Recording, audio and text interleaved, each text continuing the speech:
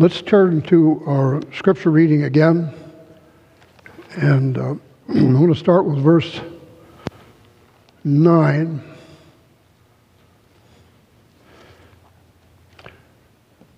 And here, as John was writing, he said he saw, verse 9, I saw a third angel following them. Now, what would you think of if you think of a third? What does that bring into your mind? Help? Does it mean there might be two more? Let's go to verse 8.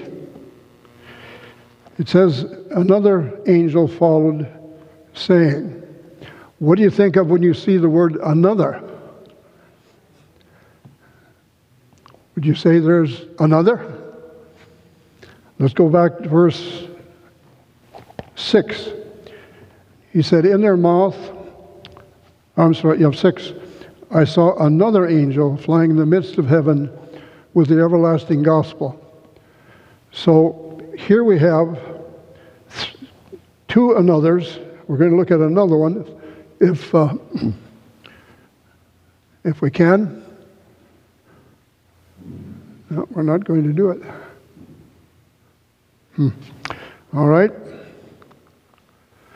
Let's go to chapter 10 and verse 1 of the book of Revelation.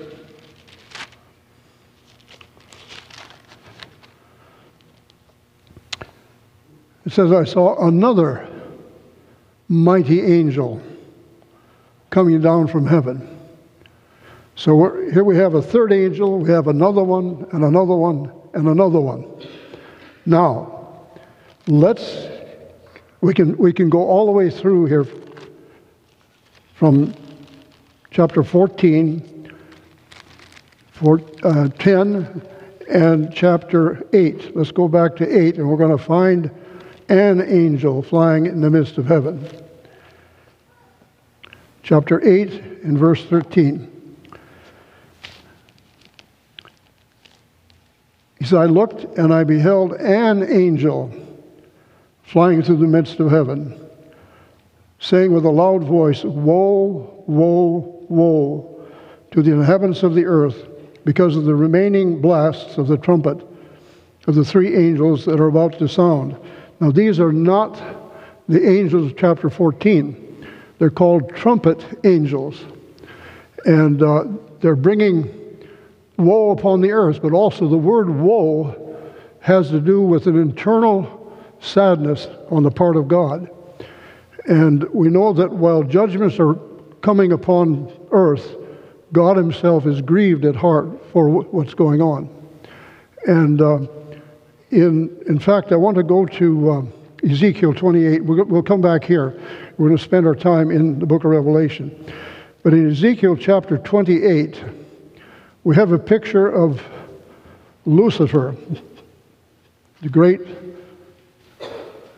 angel who stood next to the throne of God. He probably knew the love of God better than any other angel. And just to refresh our minds, if we start with I'm going to start with verse 11.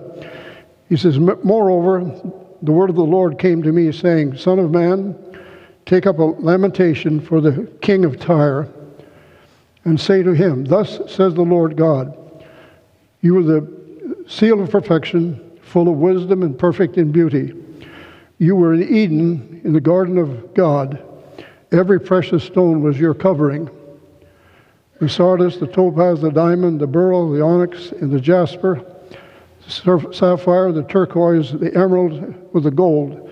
The workmanship of your timbrels and pipes was prepared for you in the day that you were created. And then the next verse says that he was the anointed cherub, one who stood in the presence of God, closer to God than any other angel. He probably went on missionary trips around the universe, sharing the love of God. Because he was so close to God, he could share that with them. But I want to come back to verse 11. Here it says the king of Tyrus, but this is talking about Lucifer. But there's one word I want to pick up here. Take up a lamentation. What is a lamentation? It's like a funeral dirge. God wept over Lucifer when he turned away from him. And I believe that God turns away from, weeps over everyone who turns away from him on earth. God understands what we go through. Now, judgments are coming. In fact, we'll probably be in the midst of them in a short time. The question I have is, do you know Jesus Christ? Are you acquainted with him? Are you on a one-to-one basis with him? You take time daily to get acquainted with him. If not, you will lose out in time. God asks us to spend some time with him. I think I've shared this here before, that there are three things that God asks of us. Number one, to study the Bible. Number two, pray, and that can go before study. And then the third is to share what we've learned from the other two activities. It's that simple. But we need to know God, and I want to go to Romans chapter 10. And notice here the kind of faith that God is looking for. Chapter 10 and beginning with verse 9. He says, if you'll confess with your mouth the Lord Jesus and believe in your heart that God has raised him up from the dead, you will be saved. For with the heart one believes to righteousness, and with the mouth confession is made to salvation. This is a heart work. Now, there should be an intellect. We should understand intellectually.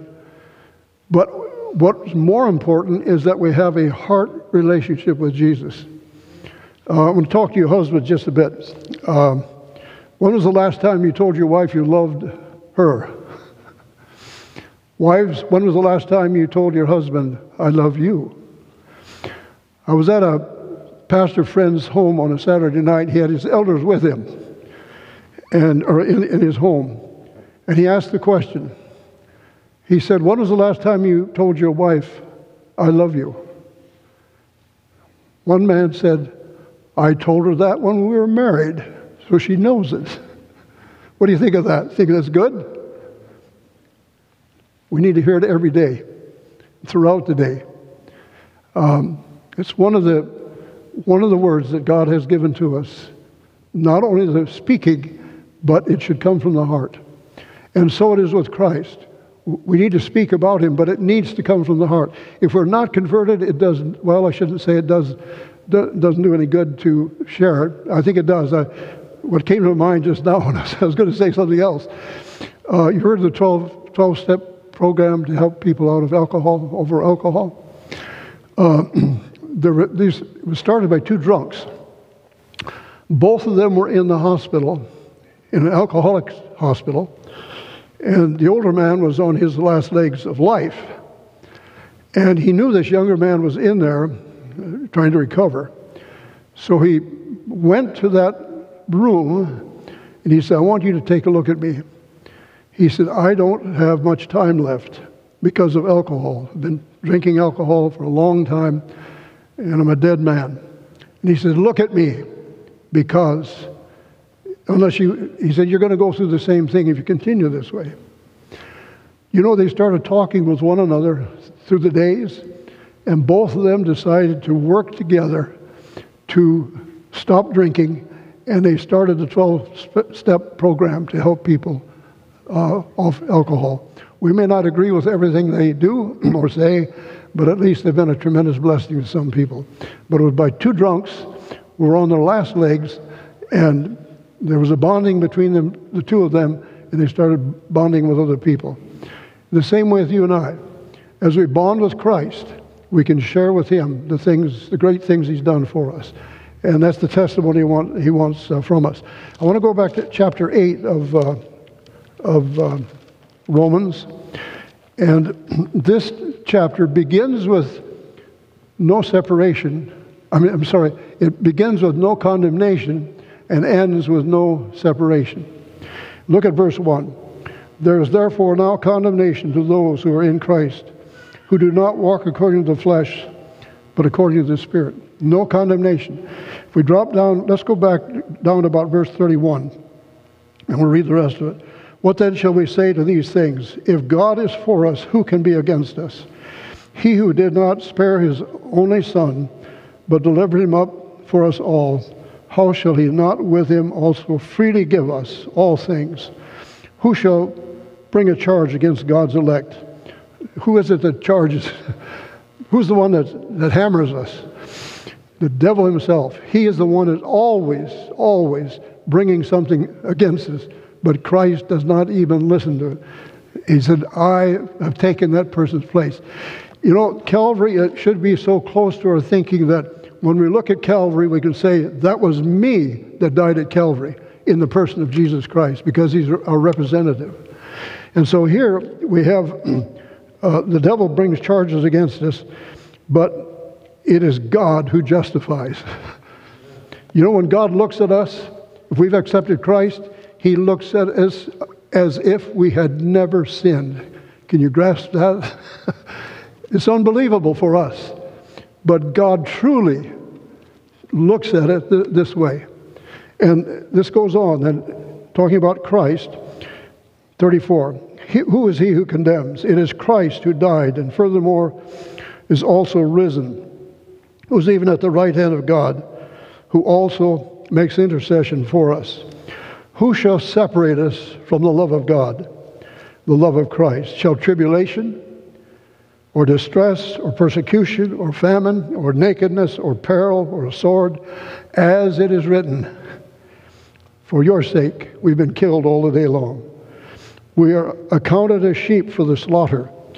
Yet in all these things we are more than conquerors through him who loved us. For I am persuaded that neither death nor life, nor angels, nor principalities, nor powers, nor things present, nor things to come, nor height, nor depth, nor any other thing shall be able to separate us from the love of God, which is in Christ Jesus our Lord. What a passage. No condemnation at the beginning, no separation at the end. What a God we serve. What a God we serve. When we stumble and fall, he doesn't come and kick us. He'll lift us up. Let's get going.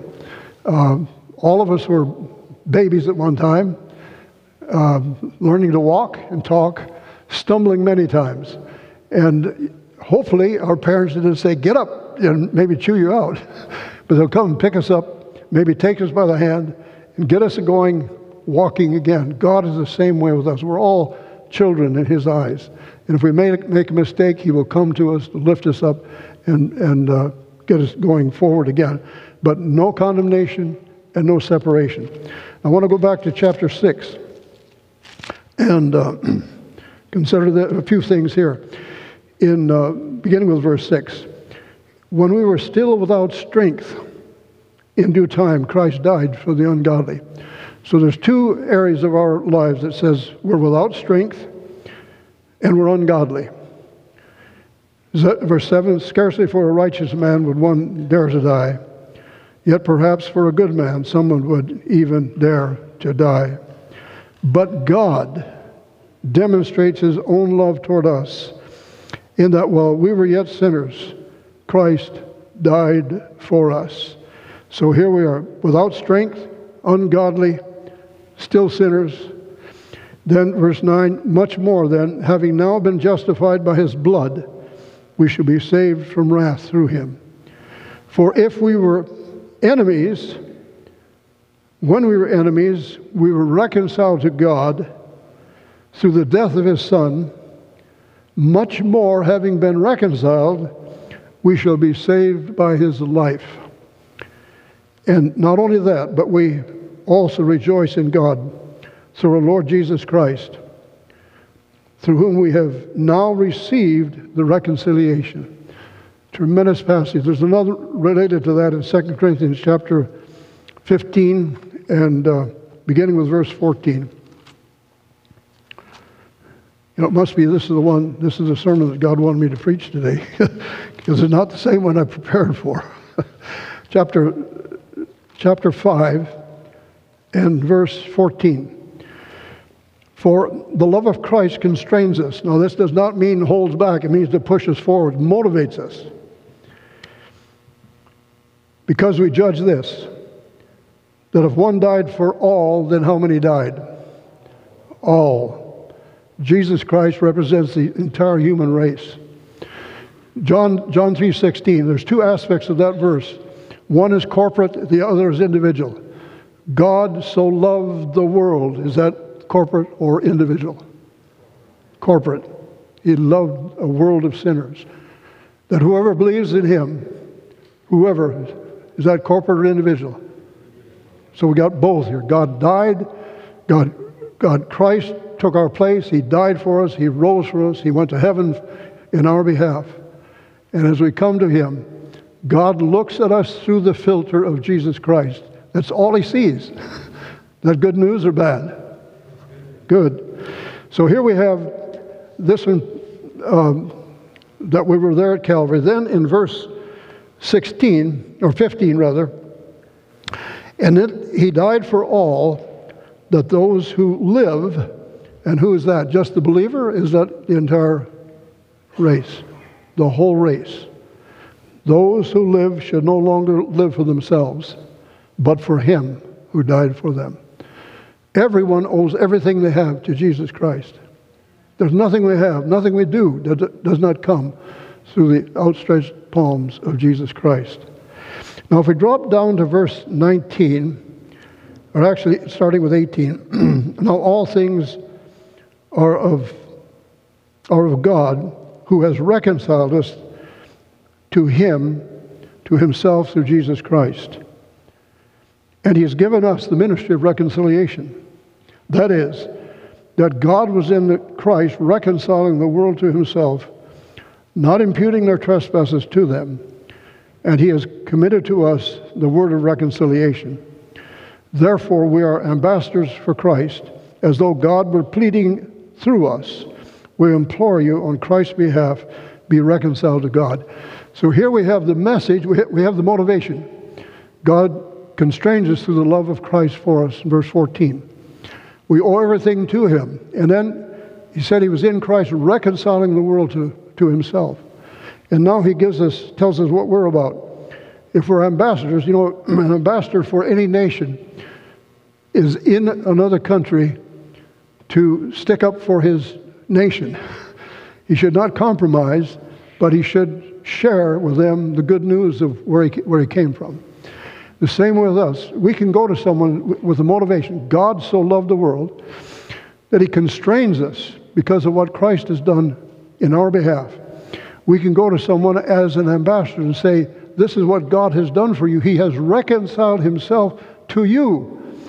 And the only question we have to ask is, will you be reconciled to him?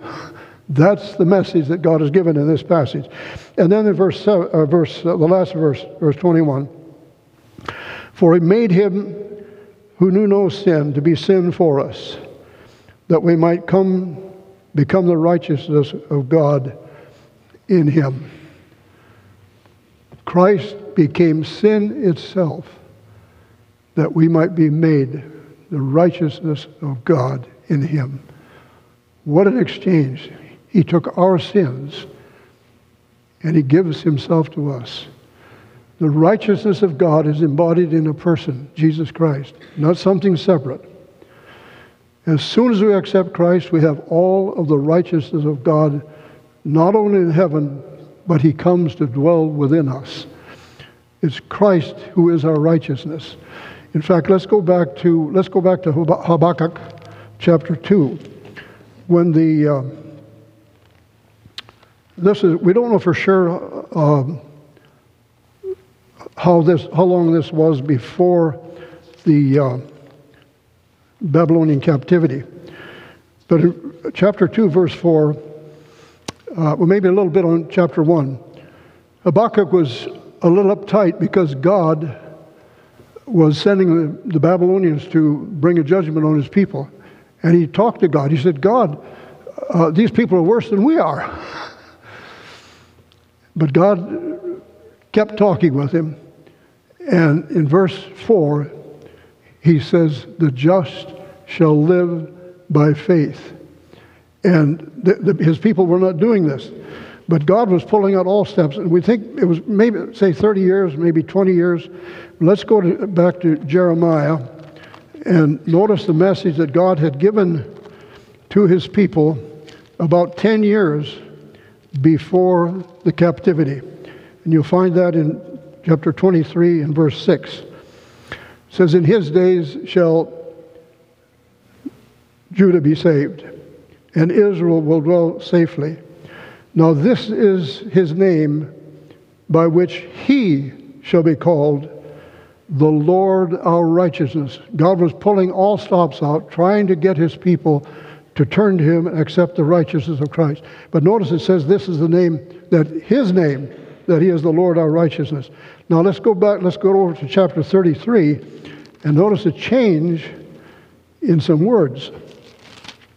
And 33 in about verse 16, it says, in those days Judah shall be saved, and Jerusalem will dwell safely. And this is the name by which she shall be called. Who's she? Huh? That's his bride. That's you and me. And he says, this is the name whereby she shall be called the Lord our righteousness. This was about the same year, either 1 year or probably the same year they went into captivity. God was pulling out all stops to save his people from going into captivity. But they turned it all down and they went into captivity. Spent 70 years and then they came out. God told them what would happen, and he did so. Now let's go to Romans chapter 1 again, chapter 1 of Romans, and Paul builds on this theme. He's quoting Habakkuk chapter 2 and verse 4. He starts with 16 and 17. He says, for in him I'm not ashamed of the gospel of Christ, for it is the power of God to salvation for everyone who believes, the Jew first, and also for the Greek.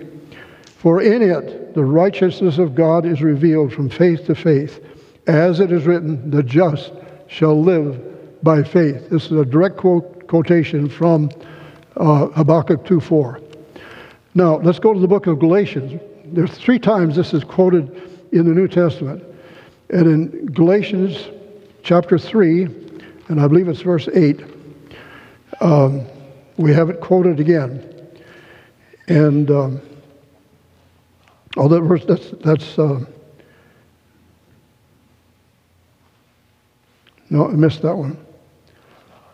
That's a good one. I'll read it anyhow. Verse 8, the scripture, foreseeing that God would justify the nations by faith, preached the gospel to Abraham beforehand, saying, in you all the nations shall be blessed. And again, the message of salvation. Let me see if I've got... Is that, oh, thank you. Is it 11? All right. That no man is justified by the law in the sight of God is evident. Why? For the just shall live by faith.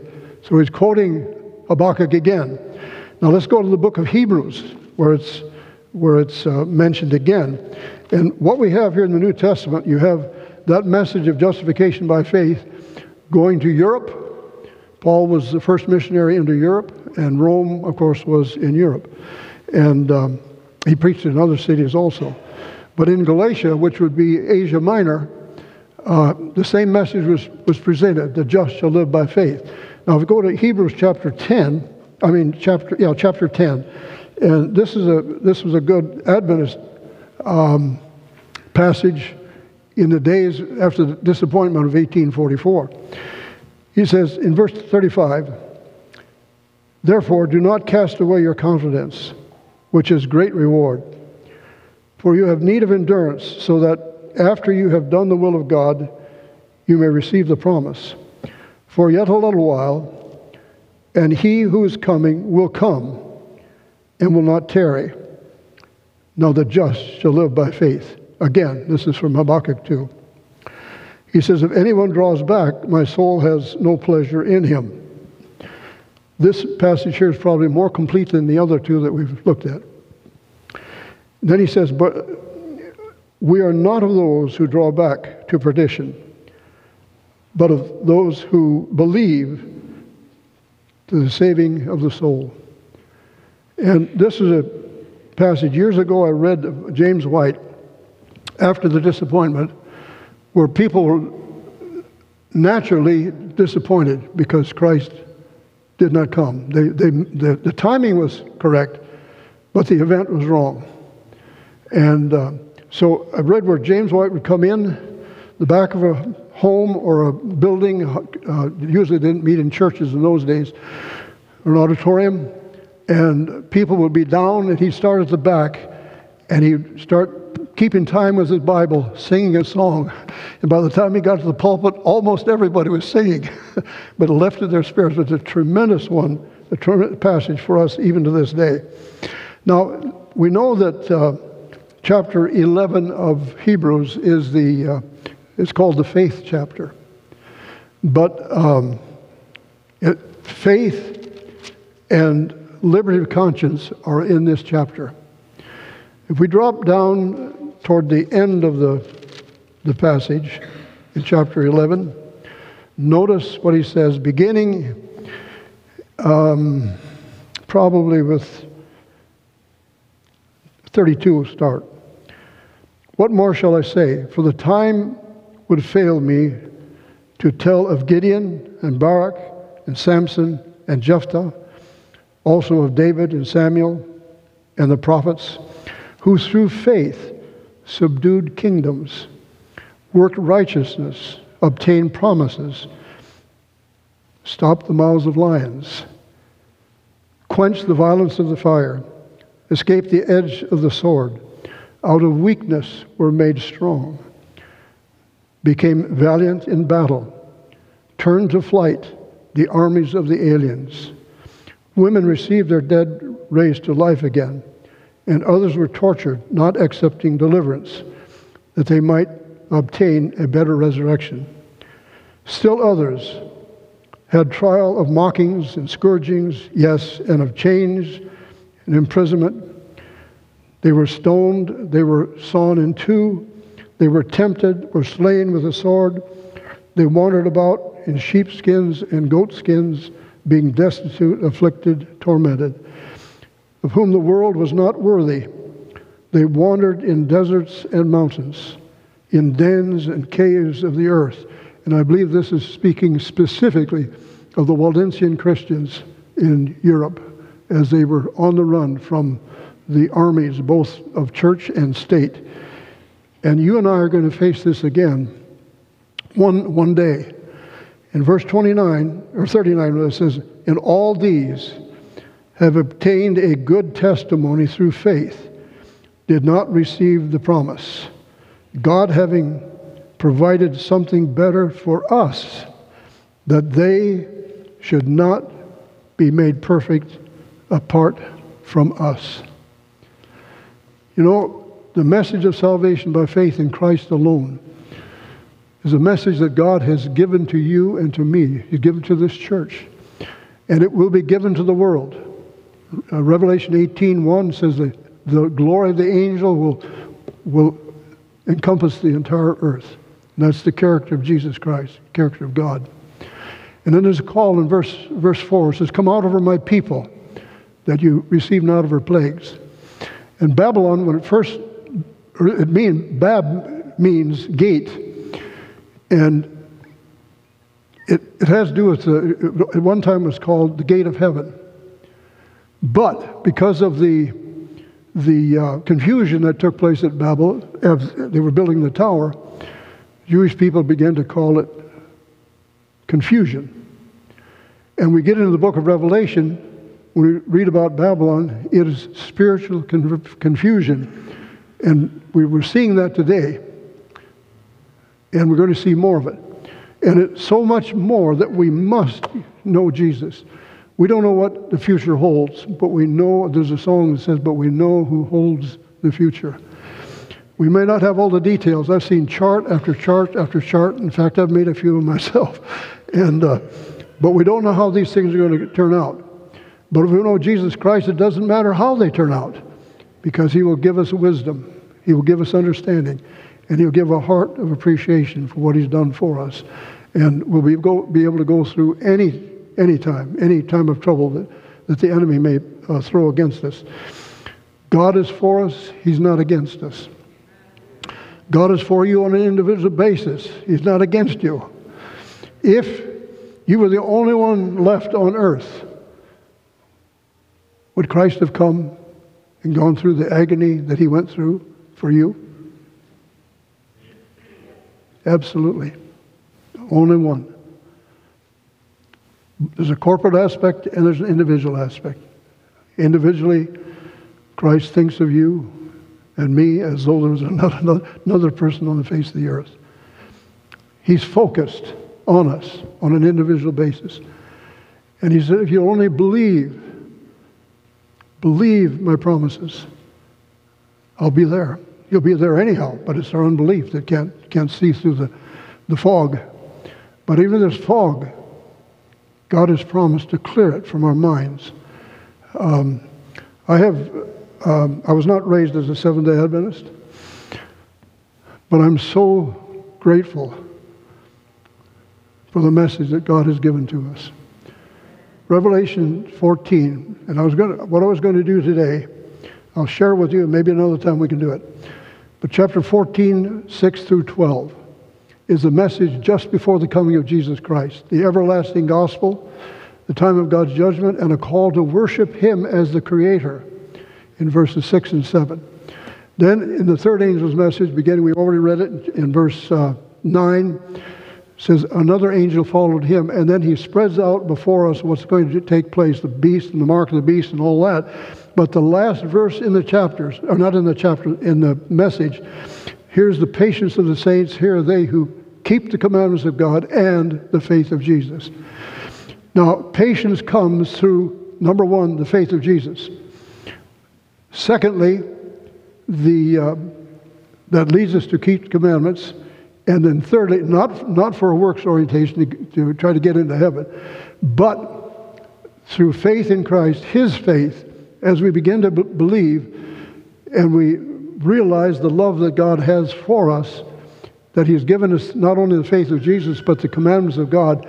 That combination, starting with faith, then obedience, this is what produces patience. It's not the other way. Patience doesn't come just as something out of the sky. It comes through the nitty-gritty of life. Have you ever prayed for patience, by the way? What usually happens? You have trials galore. Have you ever prayed for faith? Same thing. You'll go down a pathway that you may not like. But in that time, we learn patience. We learn the faith of Jesus. When he cried out on Calvary, he said, my God, why have you forsaken me?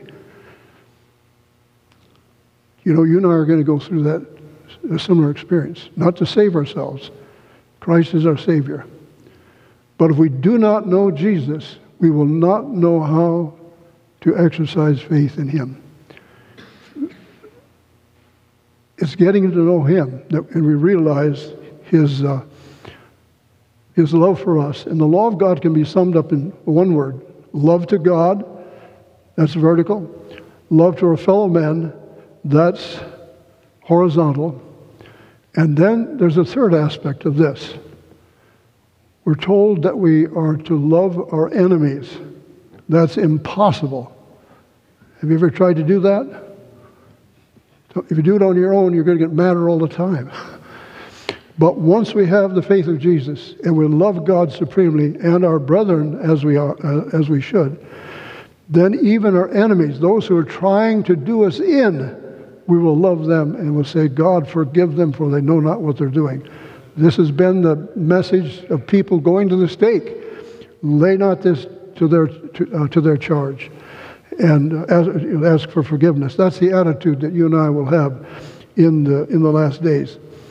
And sometimes you'll have trying circumstances. And from a pastor's standpoint, I remember two things. Same man was involved as a pastor of another church. He was at what they call a holiness church. And a group of us would be speaking to a group of pastors to some businessmen.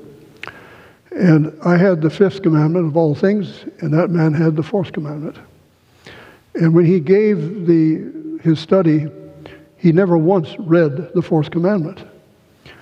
But he talked about how we need to establish a law so that people could be saved. And there was a Catholic priest there and a Church of England priest. They were sitting on the opposite wall of where I was. And I think I was trying to hide. But I heard a voice loud and clear when this man was talking about there needed to be a Sunday law for everyone. It should be forced upon them. And that, I heard the priest first, the Catholic priest. He said, well, what about the Seventh-day Adventists? Absolute silence. And I didn't say a thing. But the guy kept going on, and so another voice was heard. That was by the Church of England preacher. But what about the Seventh-day Adventists? And so I said, I've got to do something. So I raised my hand. I said, I'm the culprit over here. And I started in on the principles of salvation and liberty of conscience. I said, it doesn't matter what day of the week that a person is serving. If you try to use force, you're on the wrong side of history, the history of God. Now that man did not like it at all. He did not like me. I knew that. And I'll share with you something that happened between him and me again. We were going around to different pastors' homes and sharing what we believe. We were at the Methodist home this time, and the pastor said, well, he said, I don't know what to talk about. He said, you know everything about Methodists. And so he said, just ask me a question. And so dumb me, I asked the question. I said, tell us, what is the second blessing that Wesley talked about? He looked at me and said, I don't know what you're talking about. He had no knowledge of the history of Methodism. And so I said, well, they believed that once they had the second blessing, they never sinned again.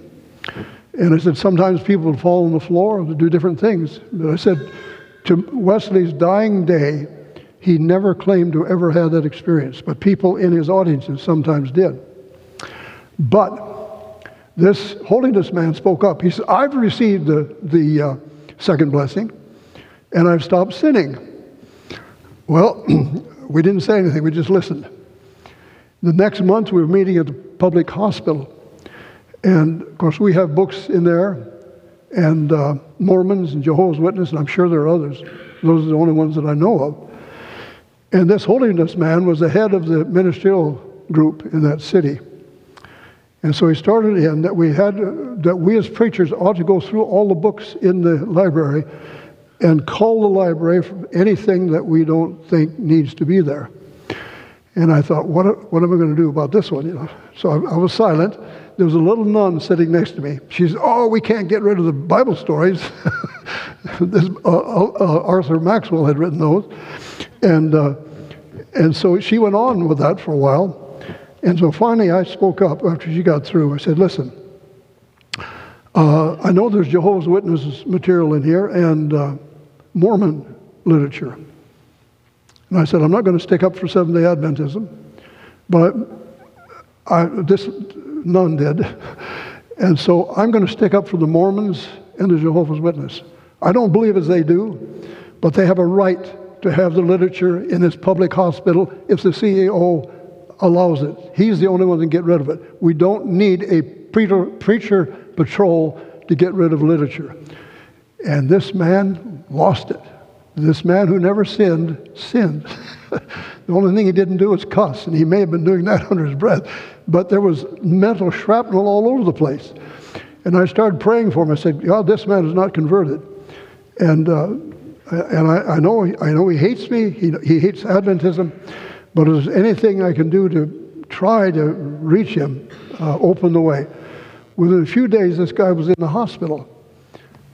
There's no reason for it. They couldn't find anything wrong with him. But I believe it was a divine appointment. I went to the hospital to see him, to pray with him. And I had a little book called The Problem of Human Suffering by Paul Huback, a wonderful little booklet. And so I visited with him for a while.